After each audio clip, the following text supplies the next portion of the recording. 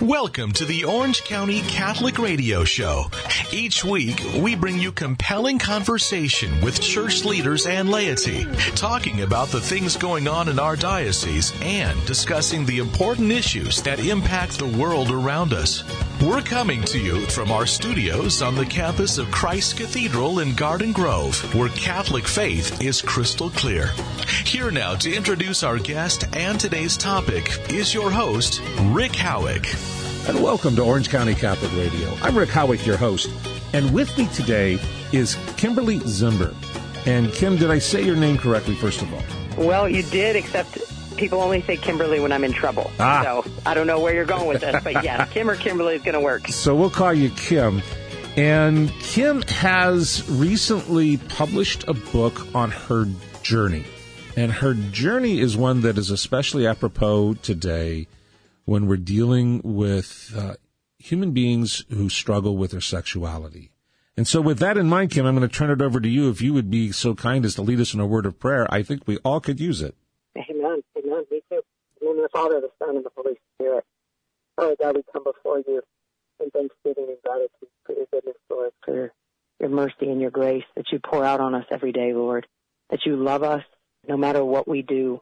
But we also thank you, Lord, that you don't love everything we do, and that you are always, your Holy Spirit is always convicting us, Lord, of the ways in which you draw us to change and be transformed and edified. And so we just ask, Holy Spirit, that you would have your way in every way in this conversation that we're going to have today, that hearts would be moved and touched by you, Lord, that you would use myself and whoever else involved as simply vessels of your love and your truth, Lord. I thank you for what you've done and continue to do in my life. And I pray, Lord Jesus, that you would be magnified and glorified in this time. And Mother Mary, we ask, please, for your intercession, for the intercession of St. Augustine and St. Teresa of Avila, St. Catherine of Siena, all the angels and saints, to pray for us in the throne room of heaven, for us here on earth, your family here on earth, to be persistent in love and truth for Jesus Christ and for the salvation of souls. And it's in Jesus' name we pray. Amen. Amen. In the name of the Father, and of the Son, and the Holy Spirit. Amen. Now, our listening audience can tell that we're in the COVID era, so every once in a while it's possible that we might not have as clear a connection as we would like because we don't have Kim actually in the studio. Kim, where are you actually at right now? What city are you? Yes, I'm in San Diego. All right. Beautiful San Diego. Right now, it's a wonderful summertime up here, but San Diego gets very nice weather most of the time. How's the smoke? You know, to be honest, it's not bad at all, right where I'm at. So praise the Lord for that. Just keeping people covered in prayer for sure. But well, I was talking about that coming from your publishers in the book and everything else. Oh well, that's a whole different ballgame. Yeah, that's a different story. We'll get into that in the interview. But yeah, no, everything's great. Well, I guess that's where I wanted to go. You wrote a book, and it's one of these things where you've been now for years in ministry. You're a Catholic, but you've been doing ministry both with Catholics and Protestants. You've been on several programs talking about your walk and your journey. Tell us a little bit, and before we get into it, I do want to let our listening audience know we're going to be talking about human sexuality, and we're going to be talking in ways that we will keep it at least PG, but I do want to make sure that if we have sensitive ears out there, that they've had a chance to have their parents make decisions. Anyway, with that little forewarning going, tell us a little bit about your book.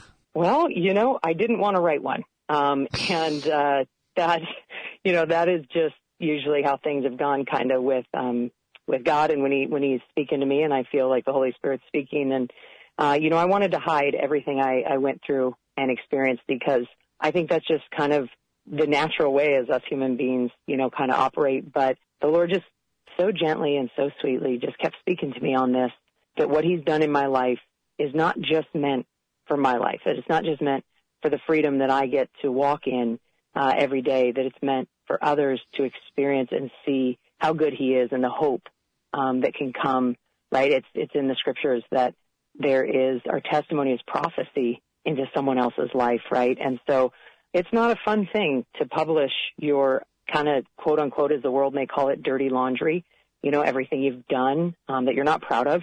But I am trusting, I'm walking in faith that the Lord will use this as a tool. It's not about me. though it is. It's really not. It's really not. It's about a human being who struggles.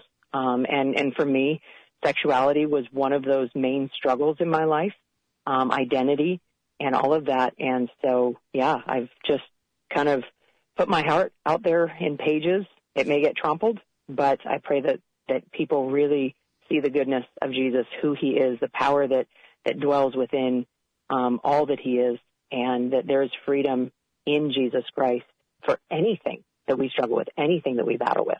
Now, your book is titled Restless Hearts, Life and Sexuality, and it's available through Sophia Press. Is that correct? Correct. Okay. Yes. And that came out it's available on Amazon as well. Okay. And that came out not that long ago. The book itself, though, is not just about your life story. It's about the struggles that went into your relationship with God in the process of living out your life story. So, yeah. So tell me in a kind of a nutshell, what was the big struggle with your identity? Well, I was attracted to women, and not just as friends. It was my senior year. I was born and raised Catholic, but I was faced with this desire for women that I didn't create. I didn't come, by the mercy of God. I never experienced any physical, spiritual, or emotional abuse. Grew up with wonderful mother and father, 2 older brothers, but and raised in the church. Went to private Catholic school, 3rd grade through 8th grade. But it was in my high school years when I went to a public school that I started to experience these desires. And I had always known that I was never really as into all the boys as all the girls in my classes were. But I thought that was fine. I thought, I was raised with 2 brothers, so I figured that boys always felt more like brothers than people I'd have crushes on. And so I didn't really think much of it. But it was my senior year that things really shifted. And so it led to turmoil beyond the word turmoil. I was living a double life. It was my senior year of high school. I don't know how much you want me to get into it, but I do want to get into a little bit more, but I want to kind of make sure that we kind of come to the crux of the matter. Mm-hmm. You then struggled through several years of struggle. Yeah. Yeah, well, and so restless heart, that kind of summarizes. I was literally just had a restless heart. And then the subtitle is My Struggle with Life and Sexuality. And so that's what this is all about. I was conflicted within. I had a heart that, soul that desired to love and serve the Lord. But I had these desires that were real, and they were in conflict with each other. And you knew this from early on that they were in conflict. Okay, yeah, so never questioned that. So by the time you get to become more of an adult, and I realize that theoretically an 18-year-old's an adult, I think you and I both know that. That's less true for many people. Well, it wasn't true for me either. I might have had the legal adult title, but I surely was not formed well myself. Your book, though, came out for what reason? What caused you to decide that your struggle was something that you needed to write out? Well, when I had, through many different encounters, I actually didn't even want to share. I quote unquote said to the Lord, and I don't mean this rude, but I'm just being authentic, not sugarcoating anything as I tend not to do. But I told the Lord, I said, you can have my life, but you can't have, I'm not going to share a word about anything of what I struggled with. That's between you and me. And so the very area I was resistant, he was persistent. And so the first time that I ever shared was actually in a women's prison. I was terrified. I thought I was actually going to get beat up. I'm not that big of a person. And I thought, this is literally like asking for death, or at least, something brutal. And the women's response to when I just shared my heart and all my struggles, and how real it was. And I cried in front of them, and I was just transparent. The response from them, and these were women who were living in the lifestyle. They were dating women. They were physically active with women, all of this. And their response, I knew that it wasn't what I was sharing. I knew it was the Holy Spirit within the testimony of my life. And when I saw these women fall to their knees, ask for repentance, one woman was married to a woman and said, Kim, every word you spoke, you spoke my own life. She said, I want who you have. And I should have never married this woman. And I've known it, but I've been lying to myself. And I've been pretending. And so as I started hearing these stories from these women that were locked up, I was like, okay, Lord, I'm sorry. However you want me to share, wherever you want me to share. And that just snowballed. I free will gave him my yes.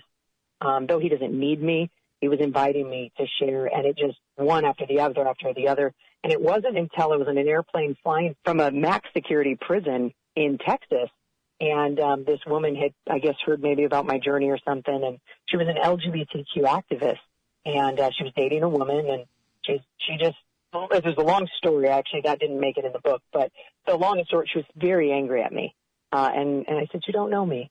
You have every right to be angry at me after you know me, but you don't know me yet.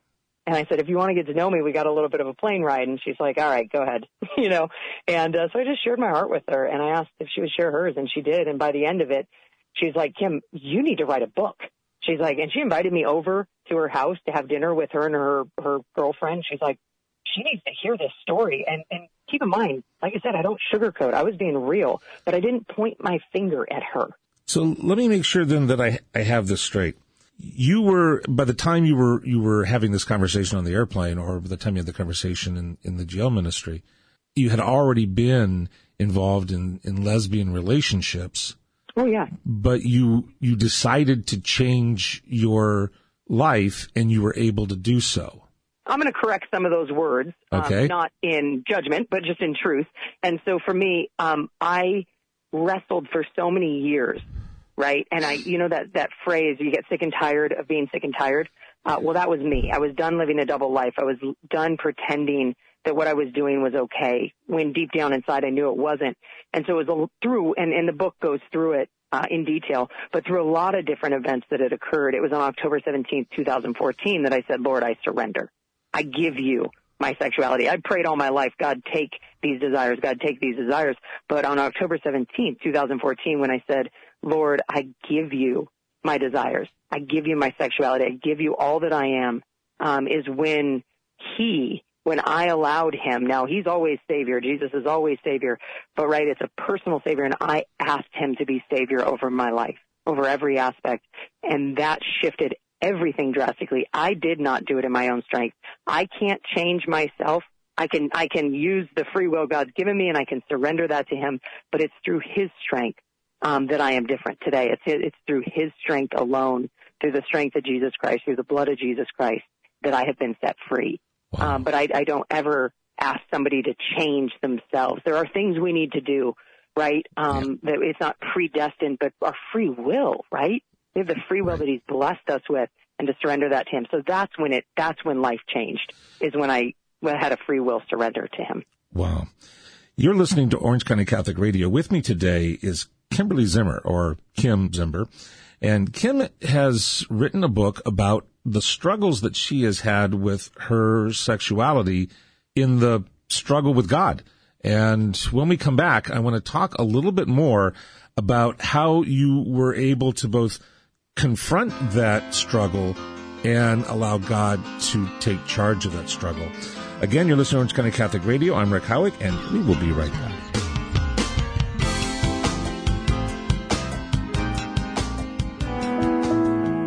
Katie Dawson with the Catholic Family Minute. As we consider what the perspectives are that will help us to live well and to love well in these times, sometimes we need a backup. We need to know that someone is supporting us and that someone is God, our Father. I think a great illustration of this is from a National Geographic documentary about an orphaned bear. In the documentary, this orphaned bear is adopted by a grizzly daddy bear who teaches him all the bear things: how to fish, how to scratch his back, how to find a place to sleep. One day, some distance separated from the daddy bear, the little bear was stalked by a mountain lion. The camera pans back and forth as the mountain lion stalks the baby bear. Finally, just as the mountain lion is about to pounce, baby bear takes a stand, hind feet, raises his paws, and screeches, and the mountain lion takes off. The baby bear looks rather satisfied with that outcome, and then the camera pans out for us to see a wider angle. Standing behind the baby bear is daddy bear, also on his hind legs and looking very fierce. Just so, God is with us, backing us up, even when he is unseen. We don't have to handle our challenges alone. let's remember to ask for the help that we need. You've been listening to Katie Dawson's Catholic Family Minutes. Tune in for a new episode every Wednesday on the Diocese of Orange Facebook page.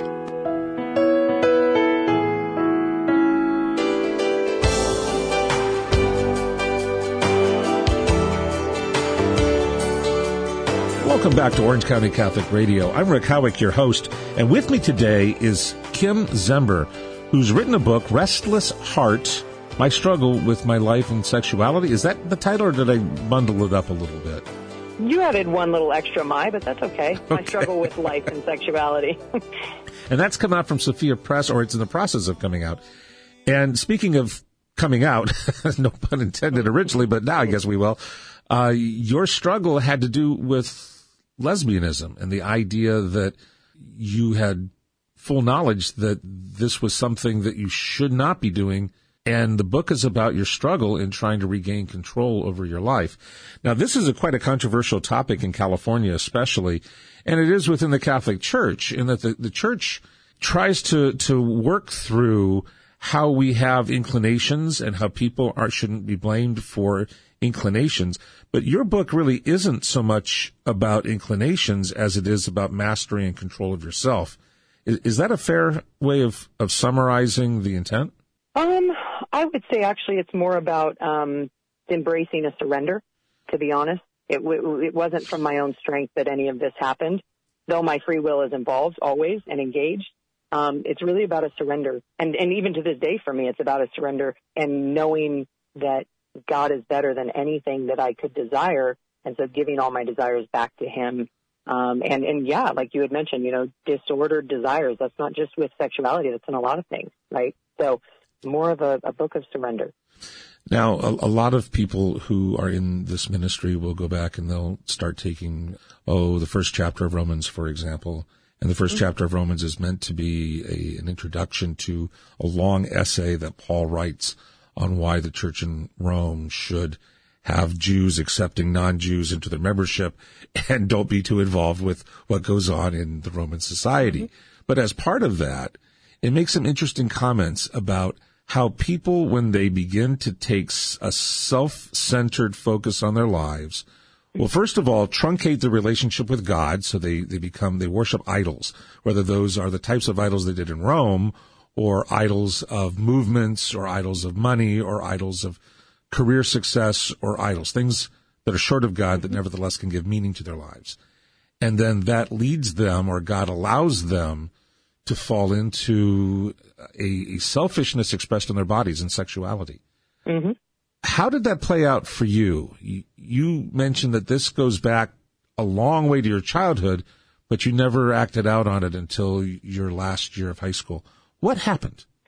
Yeah, so, and I love how you set this up, because really it did start with a self-centered vision that I've had, it was my kind of younger years, especially when I got out of private school, right, being in a third grade to eighth grade, being, a little more sheltered in the private Catholic school, I kind of had to watch myself.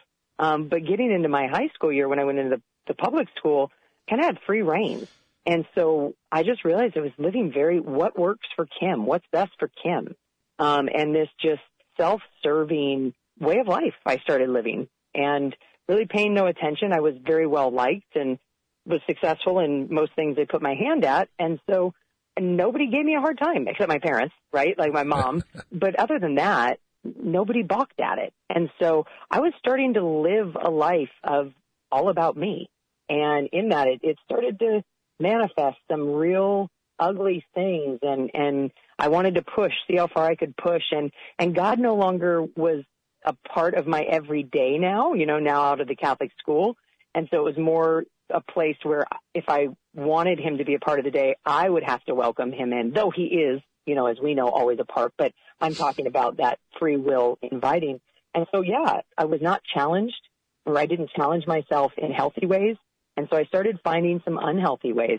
One important thing to note is that I was attracted to men as well. But again, I had 2 older brothers, and I saw most guys as brothers to me versus guys that I was really interested in and want to be with, but I still found them attractive. But I ran into an issue. My freshman year of high school, I started dating this guy, and he wanted to have sex. And I did believe, to the root of me, I was like, premarital sex, God knew what he was talking about when he said don't do it. Like, I really did have firmly rooted in me that the act of sex was actually for creation, right, to bring life into this world under the covenant of marriage. And so for me, it was really hard in high school to date guys because the majority of them, I'm not saying all of them, but the ones I was at least interested in, they weren't okay with not having sex. And so I was like, you know what? Forget it. I'm going to keep them as friends. This is safer, right? And, but I still longed for companionship, right? We're not meant to be alone. Now, we know God is enough, but he also put people with us, right? And so for me, I started taking companionship, and I started letting it get twisted and perverted. And the physical parts, the desires I had physically, I was scared to use them with men because I knew the line would get crossed, at least on their end, and then that's sometimes hard to control. And so I was like, you know what, women seem safe. And it did cross my mind, and I knew that what I was starting to entertain in my mind with women was not good either, right? I mean, like, okay, well, I'm not having sex with a man, so I'm good. No, he talks about, the Lord is very clear about, right, sexual relations with the same sex. And so I knew what I was getting into, but I really did. I started comparing. I'm like, you know what? The majority of my friends are getting drunk, getting high, having sex.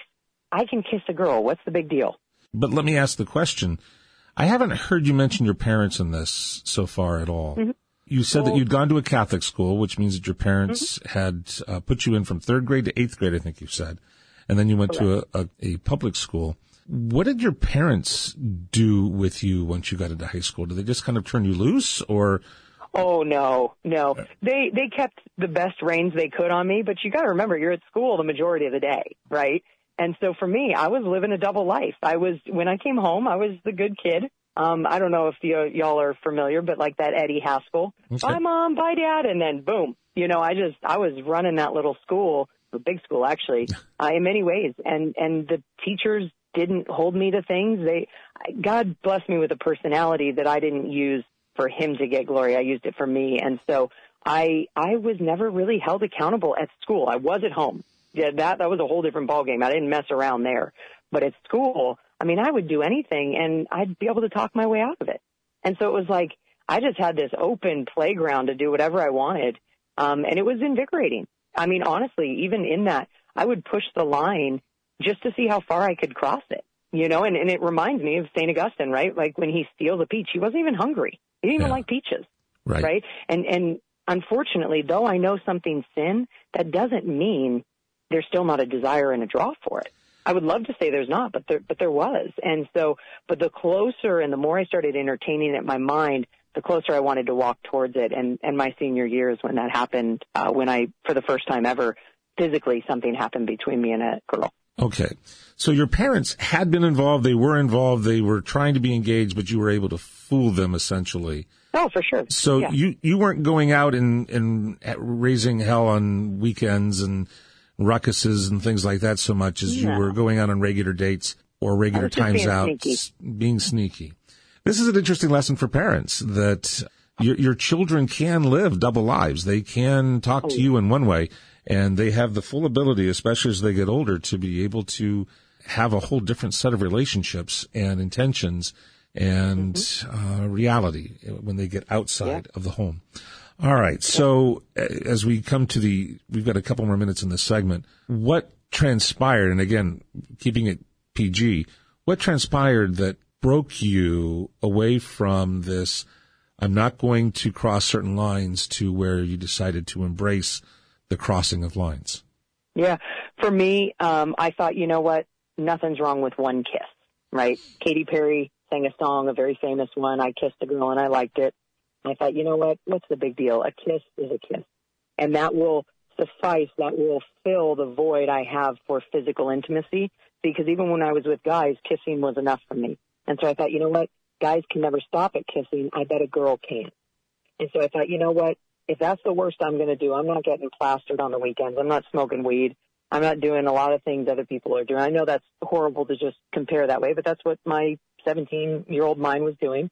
I thought, if the worst thing I'm going to do is kiss a girl, then I'm fine. That was one of the largest lies I've ever believed. It's the beginning of the end. It was the start that got you rolling downhill, so to speak. Faster than I would have ever imagined. So how did this then play out? You ended up having a relationship with this person. It lasted well. It went well. It didn't go well. What happened for you? Well, she was the first person that knocked that whole pride thing I had going on of thinking I was all that. She didn't want anything to do with me after. And I'm like, what is going on? And then that opened something else in me, like, wait a minute, I found one person in this school who doesn't like me? What's going on here? And I know that sounds arrogant, but I was prideful. I didn't have an issue with a lot of things, and so life came really easy. And so for me, it was like, what? And now it was a challenge. It's like, no, you do want me. You just haven't realized it yet, and it messed with my head, and it tapped on insecurities, right? Little obsessive compulsive relationship going on there. Oh, for sure. Yeah, I was a full bore unhealthy, no question about it, on my end. Yeah. On my end. I'm not speaking for her. And so, one of the ways to get over someone, not God's way, but, human's way to get over someone is to find someone new. And that's what I did for years and years. So when you found someone new, was that male, female, or? Female. Okay. So did you? Because remember, I still didn't want to have premarital sex. Right. I know it's super weird, but it's just true. I was really like, no, I'm not going to do that. And I could not find a guy that was on the same page. Yeah. Like they'd say they were, but then they weren't, and so it was like, man, forget it. I'm just done with that. And I wanted physical intimacy. I didn't need to go all the way, but I did want to be intimate with someone. And I thought, who better than people I'm friends with, right? And if they want that too. But then it ended up turning. It never started as a physical thing. I liked the connection I had with women. They understood me. I understood them. There wasn't a pressure there. It was just easy. So you became exclusively involved with females? You mentioned that you had been attracted to males. Were men involved in your life then after high school as well, or no? Yeah, so I always had a boyfriend on the forefront. Because remember, I'm living a double life. I still have not told my family. Okay. None of this is, out in the open. And so for me, it was I had to keep the facade going of, okay, here's my boyfriend. And we were always nice guys, but I was okay if we weren't still together because I had something else going on that I really wanted. You really, truly did live a double life. You had, Absolutely, at the end of high school and the beginning of post-high school, which we'll talk about when we come back, you actually tried to live out a double life and struggled with it. It was exhausting. It would be. No wonder you titled your book Restless Heart. I can't even handle one, let alone two. So, yeah. Oh, boy. When we come back, we're going to talk a little bit more about how this came to fruition, some of the ministry that you got into in Ethiopia. Yes, she went off to Ethiopia, and how all of that impacted her relationship with God and why it was that she made the decision to become as pure before God as she could be. We're talking with Kim Zember. I'm Rick Howick, your host for Orange County Catholic Radio, and we will be right back. Reflections from Father Al Baca, Director for Evangelization and Faith Formation in the Diocese of Orange, California. I need to be evangelized. I need to re-evangelize myself constantly, because that is a great deception of that somehow I have made it. Somehow because I recite my rosary, because I go to Mass. These are wonderful things, right? Mass, the summit, the beginning and the end of the Christian life, the rosary, the weapon of the Virgin Mary given to us, against darkness and heresy and so forth. But these do not have the potential filled, if I can say it that way, until that relationship with Jesus Christ is forefront. We all know and remember Father Benedict Rochelle, wonderful, wonderful priest. I remember a number of times having conversations with him, and he told me, when Catholics love the church first, in other words, when they come to Catholicism and their faith and their religion through the church first, when something goes wrong in the church, a lot of them shatter. When Catholics love Jesus Christ first, he teaches them how to love his church, how to love his bride. That's the way he said it. And I thought that is so profound, because when I love Jesus Christ, then he teaches me how to deal with the wounds, with the disappointments, and with the humanness of the church. But the other way around, it may not be so successful. For more, go to occatholic.com. That's occatholic.com.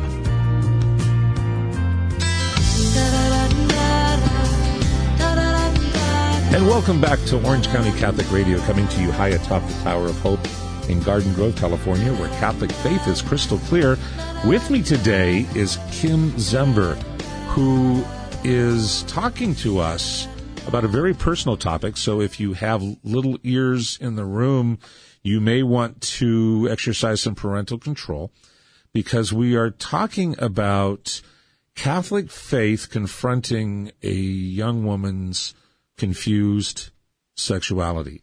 And I'm not the one that's making that decision that it's a confused sexuality. Kim, I think that what your whole book is really about is trying to wrestle with what your sexuality is about between you and God. Is that a fair statement? Very fair. Absolutely. So with that in mind, we were talking about how when you were a young person before puberty, you went to a Catholic school, you learned right and wrong, you learned what marriage was about.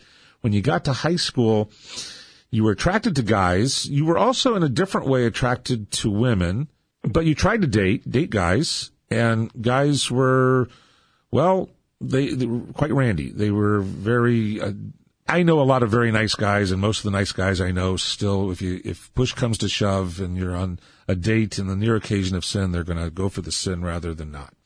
And that's what you experienced almost exclusively, it sounds like, in your relationships that you were dating in high school. And then it happened. You allowed yourself to experience a kiss with another woman when you were in your senior year in high school, and things began to unravel. What went on from there? You had quite an interesting life and an interesting struggle after that. That's really where the whole book unpacks everything, in detail, for those years of wrestling, of hiding, of double life, of struggle, of fun. I mean, you name it, it's all in there. And so, in a short version, for this segment, I tasted something I liked. I don't mean this to be, light on the topic, but in the sense of, you never know you like a brownie until you eat a brownie, right? So I had tasted something, and I enjoyed it, and I craved it now. I desired intimacy with women, and I was okay with just a kiss. That was enough for me. It fed whatever was inside of me that desired women. And I also, it wasn't just kissing. I loved the intimacy of women. And in our world, we think intimacy is always sexual. It's not. I enjoyed the closeness of a woman. I enjoyed the conversations with women. I just took it to a whole nother level. And so when the girl in high school didn't want anything to do with me, I was like, okay, well, this hurts. It hurts the ego. It hurts a lot of things. It hurts the heart. And so I was like, okay, well, I got to find another one then. And that's exactly what I did. Was I found another woman that would give me what this other girl wouldn't. I would date guys, so that my parents wouldn't get curious of why I'm not dating and what's going on. So I kind of needed to keep a distraction for everybody while I ran around and did what I really wanted to be doing. I also hid it because I knew that it wasn't right. I knew what I was doing with women was not right. And I wasn't with multiple women. This was not just a sexually driven, need to get my fix. I wanted a relationship, and I was having a hard time even finding that, because the women I was with, if they wanted to be in a relationship, they're like, yeah, but you're not willing to tell anybody. I'm like, oh, yeah, no. So there was also a part of me, I don't like to admit it, but it's true, that I liked sneaking around. I liked hiding things. There's an excitement that goes with that. Yeah, and somebody once said, they're like, man, it's like you could have lived on a roller coaster, and I pretty much did. It's very interesting to me from a moral perspective and from even a contemporary social issues perspective. Your comments really aren't having much at all to do with whether or not you were born this way, weren't born this way, whether or not your inclinations were natural or could be changed. You're talking about whether or not you should engage them, which is a whole different conversation than what California is trying to have. Well, yeah, but here's the reality. I'm hungry. I have a choice what I do with that, right? So, I wasn't hung up on, why do I feel this way? I knew I didn't have any abuse in my life, but I wasn't hung up on why. I was like, what the heck do I do with these feelings? Yeah. Right? Whereas I think a lot of times we can. And sometimes for many people that I walk and journey with now, they have had things happen that have led them to the place that they're at now with their sexuality. My case wasn't that, and I didn't want to spend all my time figuring out why. I needed to know what to do with it because that's what I was facing every day. In other words, it's a lot simpler than what a lot of people put it. It isn't so much that you're hardwired one way or the other. If you really want to sin, you can find excuses and reasons to sin, and your body and mind will allow you just fine. Absolutely. It's ready for it. And so for me, and even when people are like, oh, well, maybe you were born that way, I said, well, and I knew the scriptures. I was like, well, I might have been born this way, but I've been called to be born again. So we're born into a sinful nature, into a sinful world. And if I follow my Savior, but here was the thing. I wanted to follow Jesus, just not yet. Right. You're going back to Augustine with his peaches. Lord, make me chaste, but not yet. just not right now.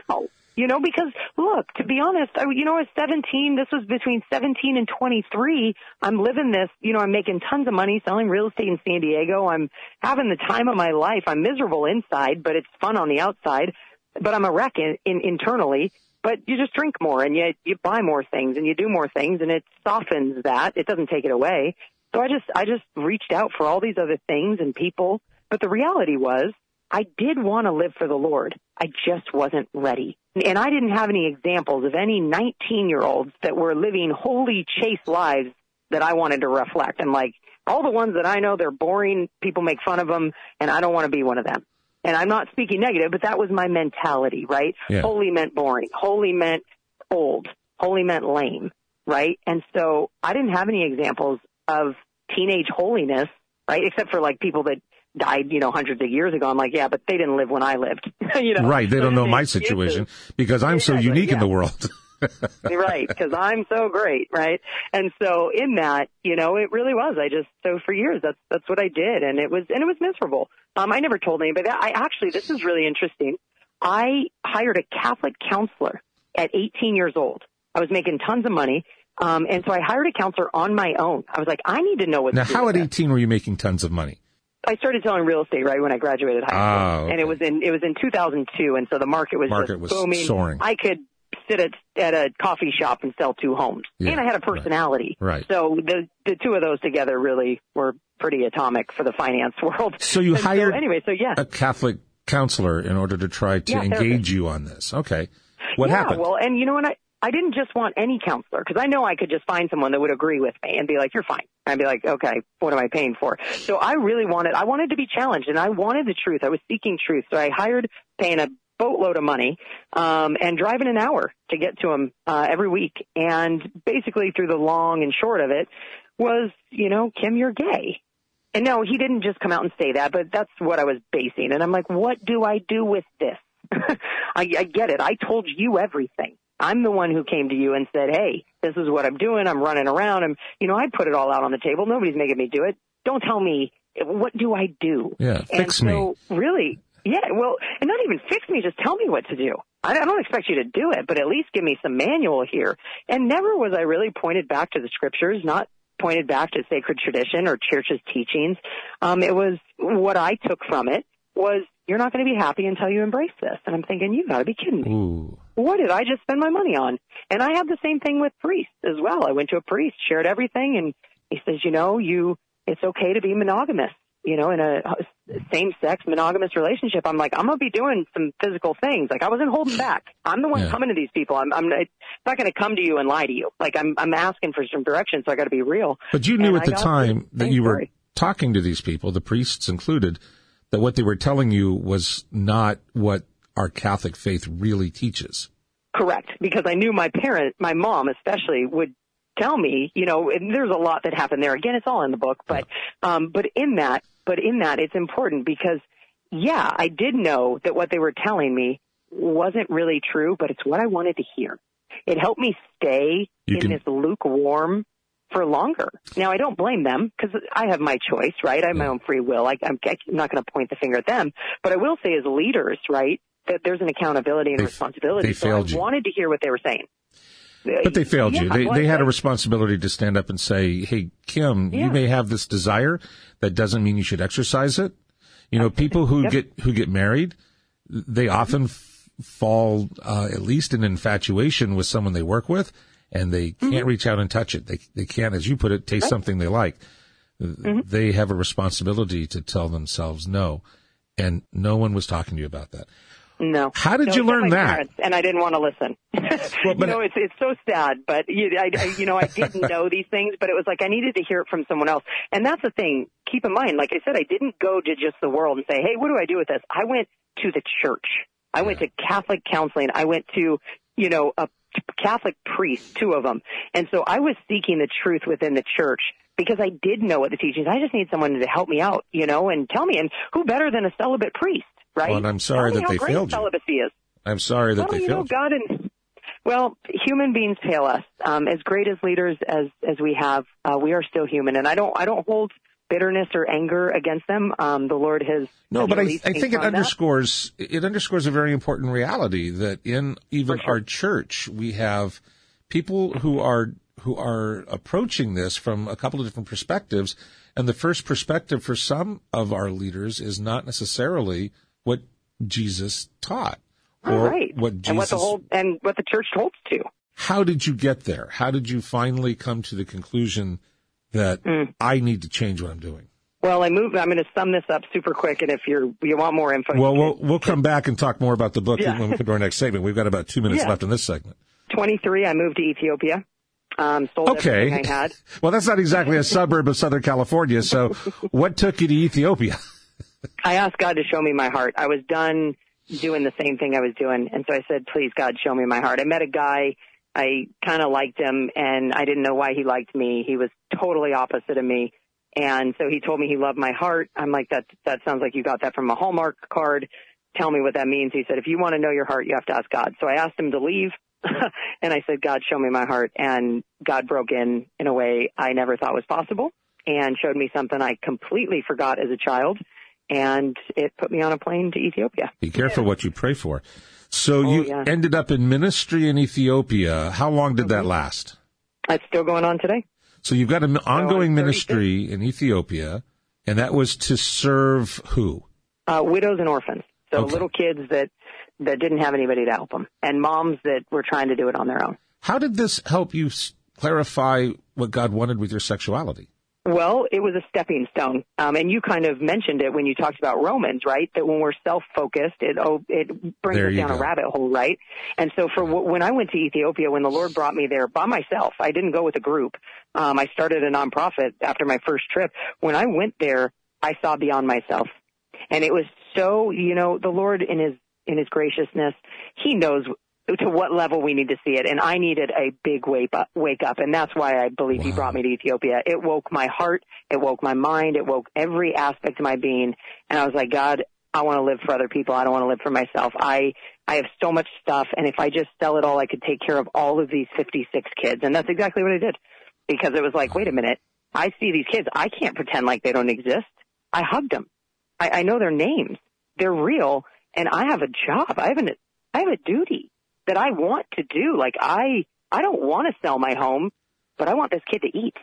I want this kid to have a future, and I don't need my home. Wow. And so, what a breakthrough experience that was for you in your life to experience beyond yourself, clarifying yourself. That is so cool. Yeah.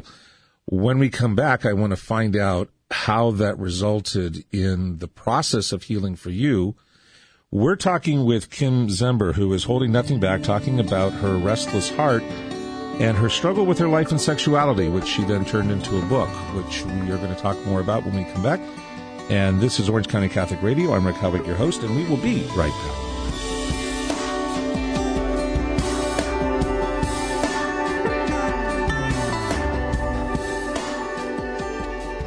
A message from Father Scott Borgman, Judicial Vicar of the Diocese of Orange.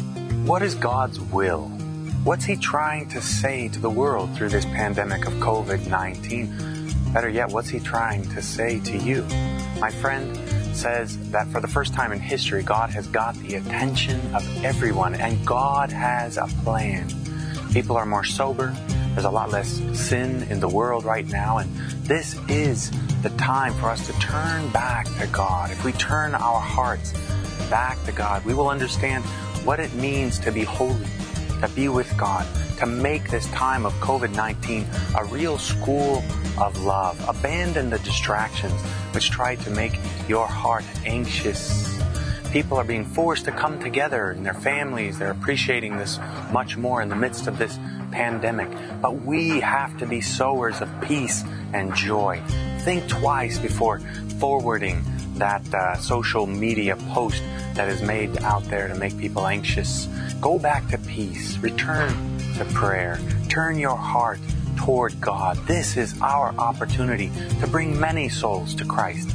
And we have to realize that God has a plan, and there's no better time than now to become saints. These are the times of saints. For more, go to OCCatholic.com. That's OCCatholic.com. Or visit the Diocese of Orange Facebook page.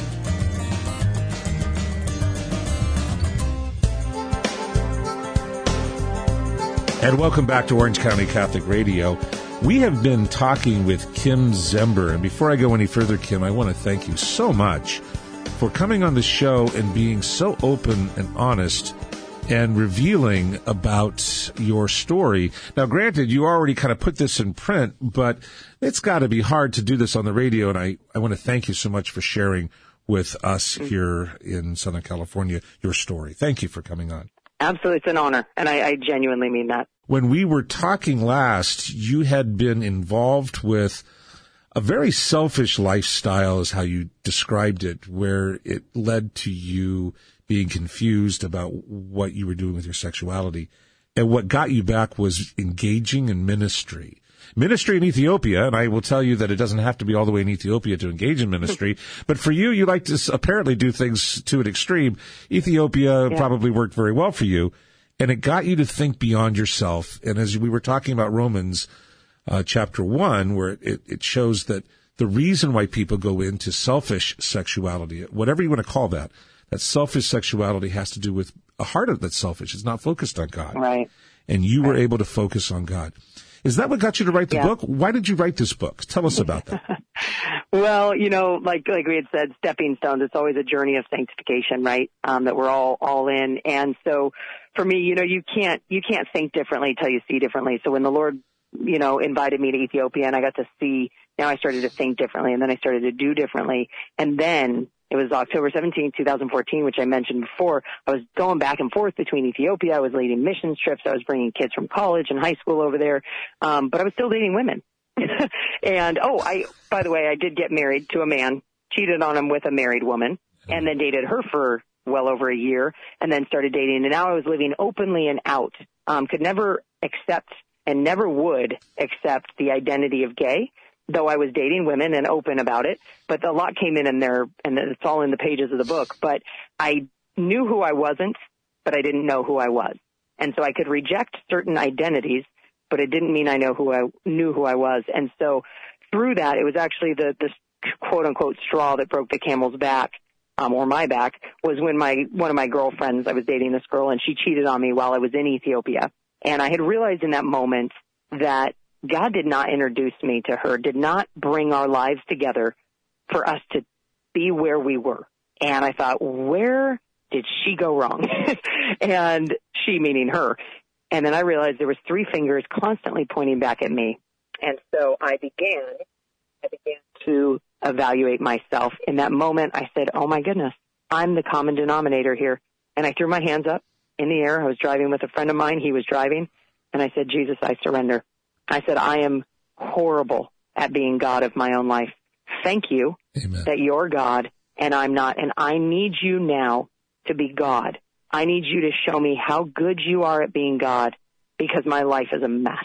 And I know you did not create me. You did not put me on this earth, and you did not give me the blessings and the giftings that you gave me for me to be a mess and to mess up other people's lives.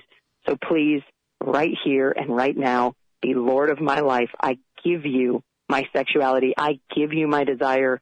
I give you my fear of being alone. I give you my fear of holiness. I give you my plans that I think I want. I give it all to you, joyfully, scared, but it's yours. And that night he encountered me in a way at a prayer meeting, a Protestant prayer meeting.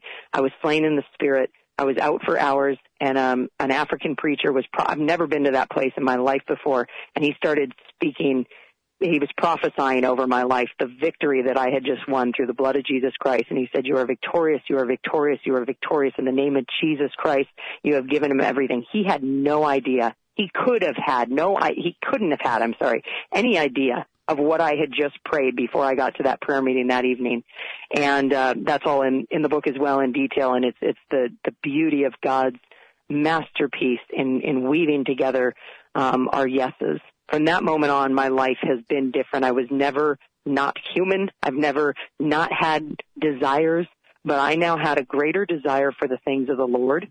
And there was something that when I started to even think of old life or materialism and these other things, it was as if the Lord just so patiently watched and allowed me to hand him things like materialism and self-love and all these things one by one by one until he had the fullness of who I am in his arms. And that's what I felt like October 17th, 2014 was, when I just said, okay, you know what? I'm done giving you pieces. You got everything. Here it is. Because what I hold back, I'm actually ruining. And I wanted to trust God for who he said he was. And I needed to see him work in my life however he wanted to. It's been a journey since then. I actually, after that, went back to a woman. I was trying to help her find Christ and be set free from drugs and all these things. And I thought I was a mini savior. And I treated Jesus as I treated others. I used him.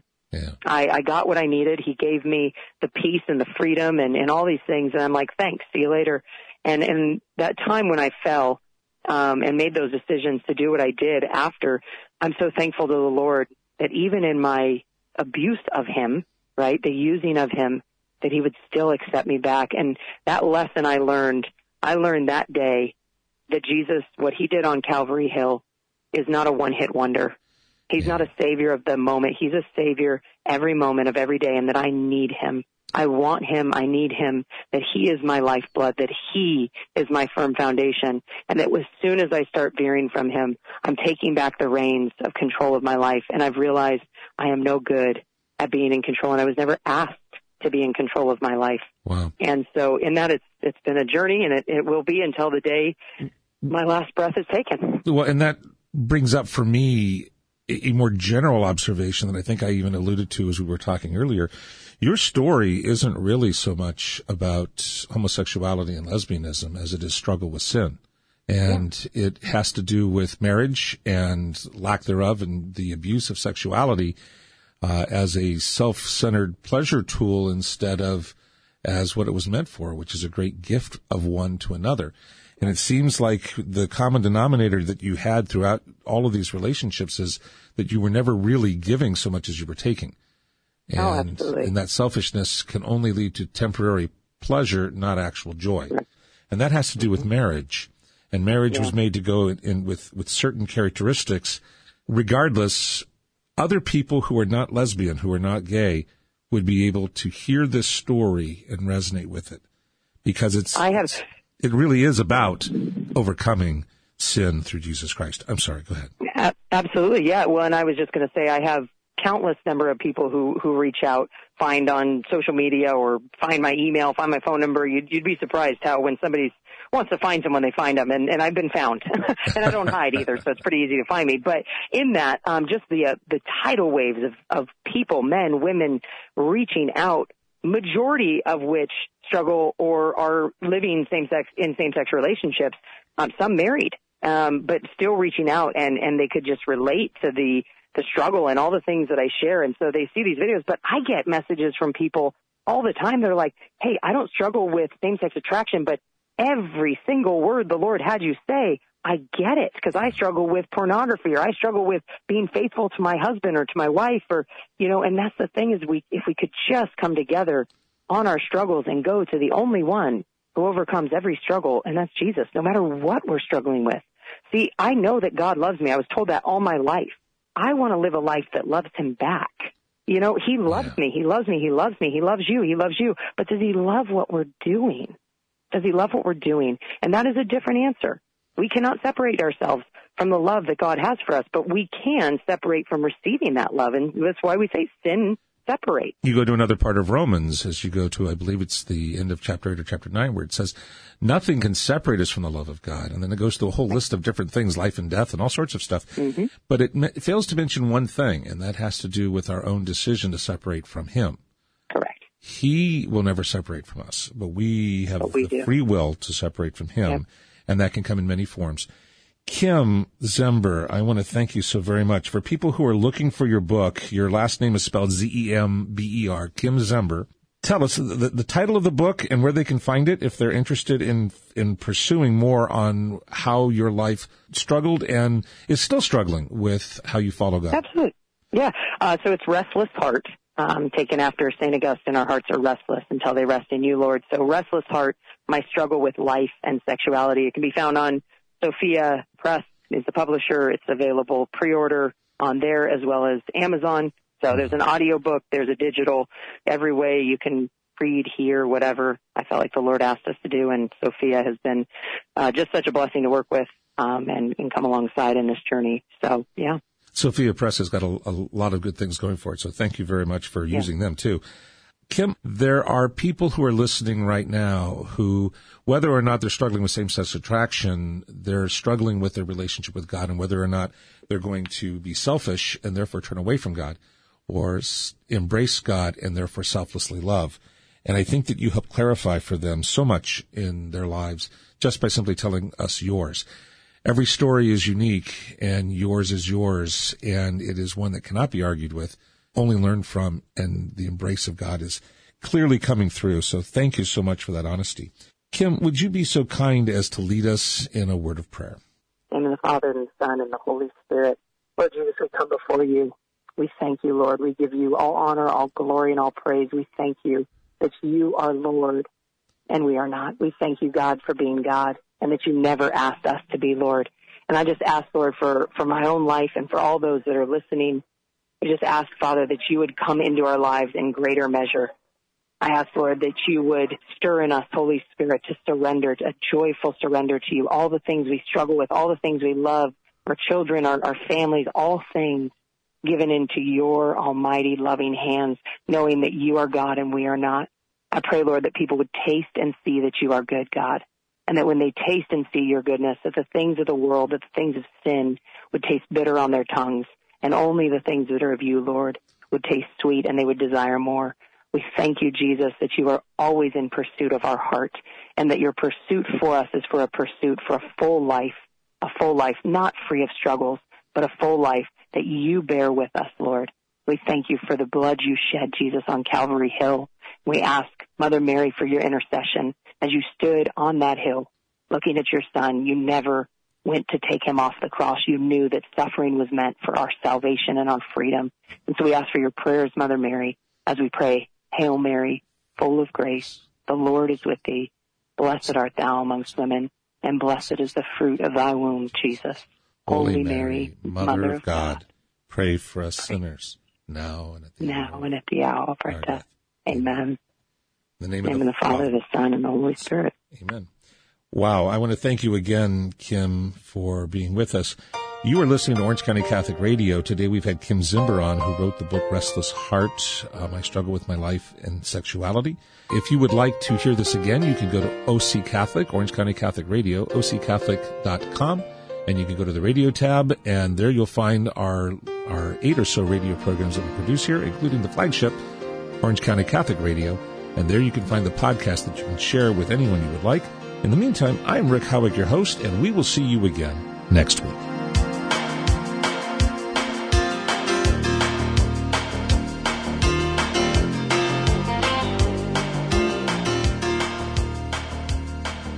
Be Not Afraid by Deacon Steve Greco. In a state of lockdown, staying indoors to help flatten the curve. COVID-19, the worldwide pandemic. Fear has overcome so many, Christians and non-believers alike. Let's face it, our life on planet Earth is short. There is no question that we are in a unique time in our history. There is good news, though. Be Not Afraid by Deacon Steve Greco. Jesus is Lord. He is Lord over the coronavirus and everything else for that matter. Matthew chapter 11 verse 28 says, "Come to me, all who labor and are heavy laden, and I will give you rest." Deacon Steve says, instead of seeing this as a time of inconvenience and pain, see it as a new chapter in which God is showering us with a new wineskin of blessings. Be Not Afraid is the brand new book by Deacon Steve Greco. Get your copy today by visiting the website spiritfilledhearts.org. That's spiritfilledhearts.org. spiritfilledhearts.org.